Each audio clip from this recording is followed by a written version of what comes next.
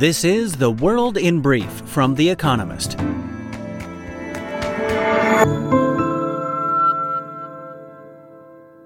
Our top stories. Volodymyr Zelensky, Ukraine's president, said his country's forces were advancing, quote, step by step into the Kherson province of southern Ukraine. Heavy fighting was reported in the region, and one official claimed it could be, quote, liberated by September. The city of Kherson was one of the first to fall to the Russians after they invaded Ukraine in February. Mr. Zelensky earlier accused Russia of, quote, barbarism after missiles hit Odessa, Ukraine's biggest port, mere hours after the two countries signed a deal over grain exports. Russia had agreed to allow Ukraine to resume exporting commodities like wheat, of which it is one of the world's most important producers. The attack immediately jeopardizes the deal, though the Ukrainian government says it is still preparing shipments.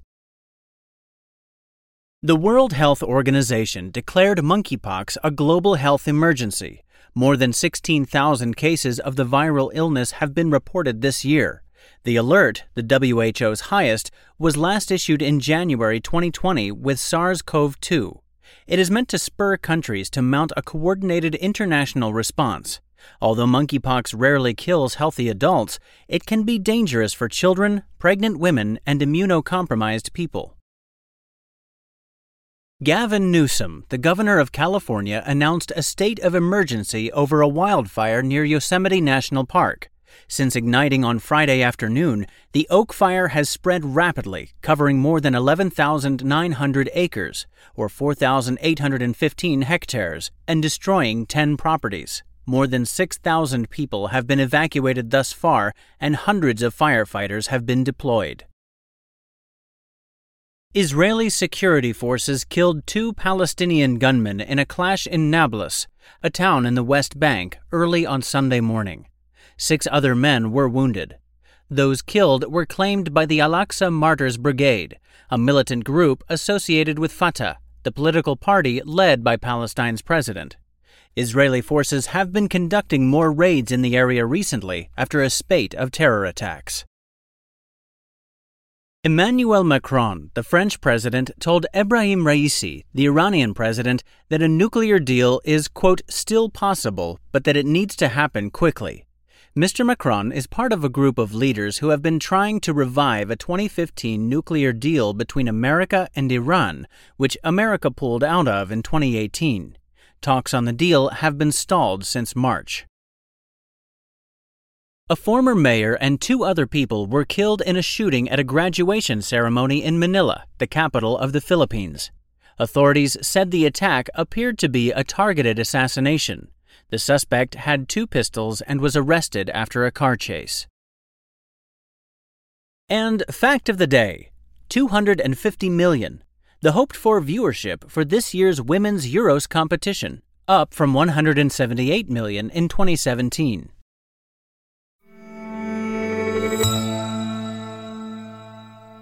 And now, here's a deeper look at the day ahead. A criminal probe into Trump world. The House committee investigating Donald Trump's interference in the 2020 election has laid a roadmap for federal prosecutors who could charge him with a crime related to his conduct. But it is in Atlanta, Georgia, where the former president and his henchmen face the most immediate legal peril. Fannie Willis, a local prosecutor, has been probing his efforts to overturn his loss in the state. She has subpoenaed dozens of witnesses, including Lindsey Graham, a U.S. senator, and Rudy Giuliani, Mr. Trump's former lawyer. On Monday, a grand jury will hear recorded testimony from Brian Kemp, the state's governor. Mr. Trump notoriously ordered Georgia's top election official to, quote, find enough votes to reverse his defeat. Soliciting election fraud is a crime in the state. Legal experts reckon that demand puts him at risk of getting indicted. Ms. Willis has already told the 16 electors who falsely cast the state's electoral votes for Mr. Trump that they are criminal targets. Asked whether she will subpoena Mr. Trump, she stays evasive. Quote, we'll just have to see.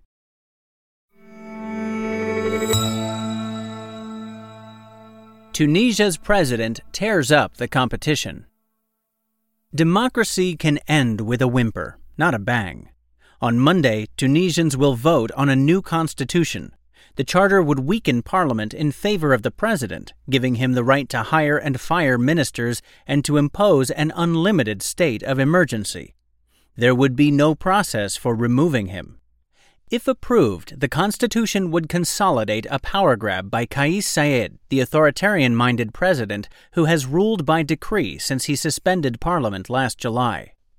Unlike the country's 2014 constitution, drawn up in collaboration with the public in the wake of the Arab Spring, which began in Tunisia, the new one, which Mr. Said claims will, quote, correct the course of the revolution, was written largely in secret.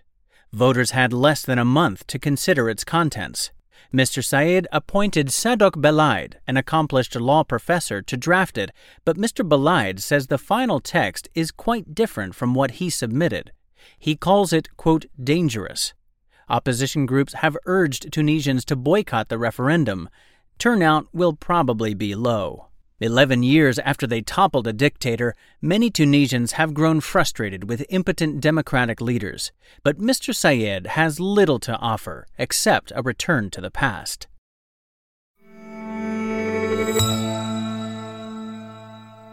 Politics in the Philippines, a generation game. The newly elected president, Ferdinand Bongbong Marcos, will give the first annual address to Congress of his 6-year term in Manila on Monday. Mr. Marcos has promised to set out his program of government. He barely mentioned his plans in his election campaign. Vague slogans were enough to persuade voters that he would forego the killing and thieving characteristic of the dictatorial regime of his late father, the first president Ferdinand Marcos, who was deposed by a popular uprising in 1986. The younger Marcos has a strong incentive to put into action a sensible democratic program as it would justify the political rehabilitation of his dynasty. That would in turn improve the career prospects of the new president's own eldest son, Ferdinand Alexander Sandro Marcos, a newly elected congressman who will be in his father's audience on Monday.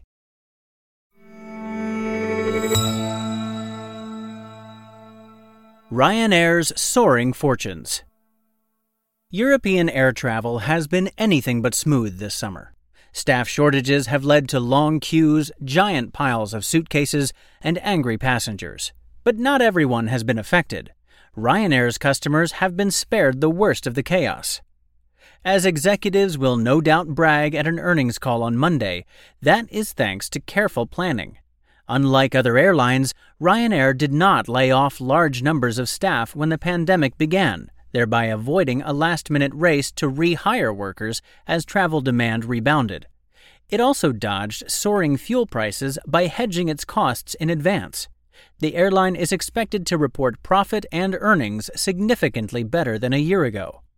But there may be turbulence ahead. Michael O'Leary, the airline's boss, recently warned that flying is too cheap. Quote, structurally higher oil prices will force airfares to rise, he thinks. And Ryanair is not completely immune from staffing woes.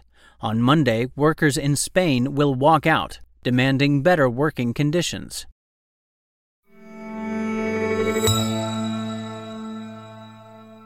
The rise and rise of franchise cricket. When the International Cricket Council, the sport's governing body, sets out the next year's playing calendar at its annual general meeting on Monday, the real insight lies not in when matches are being played, but when they aren't. As lucrative franchise leagues take off around the world, the ICC is increasingly prioritizing domestic competitions over international test matches. In this year's schedule, the Indian Premier League, the most valuable competition in cricket, is expected to get an official 2.5-month window where almost no international cricket will be played. That will allow the league to attract more players. Other less profitable leagues will not get quite the same concessions, but the ICC is poised to give England and Australia breaks from international games during their own tournaments so local players can compete. But while the proliferation of cricket may entertain fans, it risks burning out players. Last week, Ben Stokes, England's 31-year-old Test captain, retired from one-day international cricket, His body, he said, was, quote, letting him down.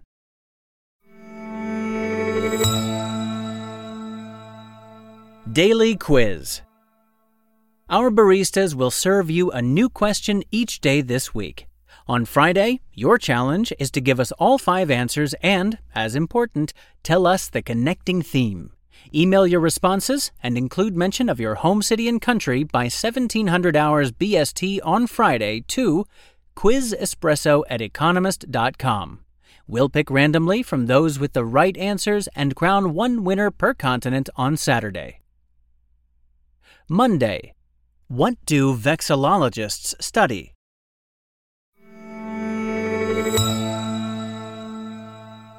Finally, here's the quote of the day from Rosalind Franklin, who was born on this day in 1920. Science and everyday life cannot and should not be separated.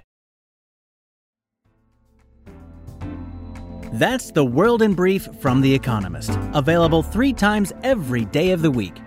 You can also hear interviews and analysis from our journalists, including our current affairs podcast, The Intelligence, on your podcast app. And subscribers to The Economist have access to each week's full edition in audio. Just download the Economist app to start listening.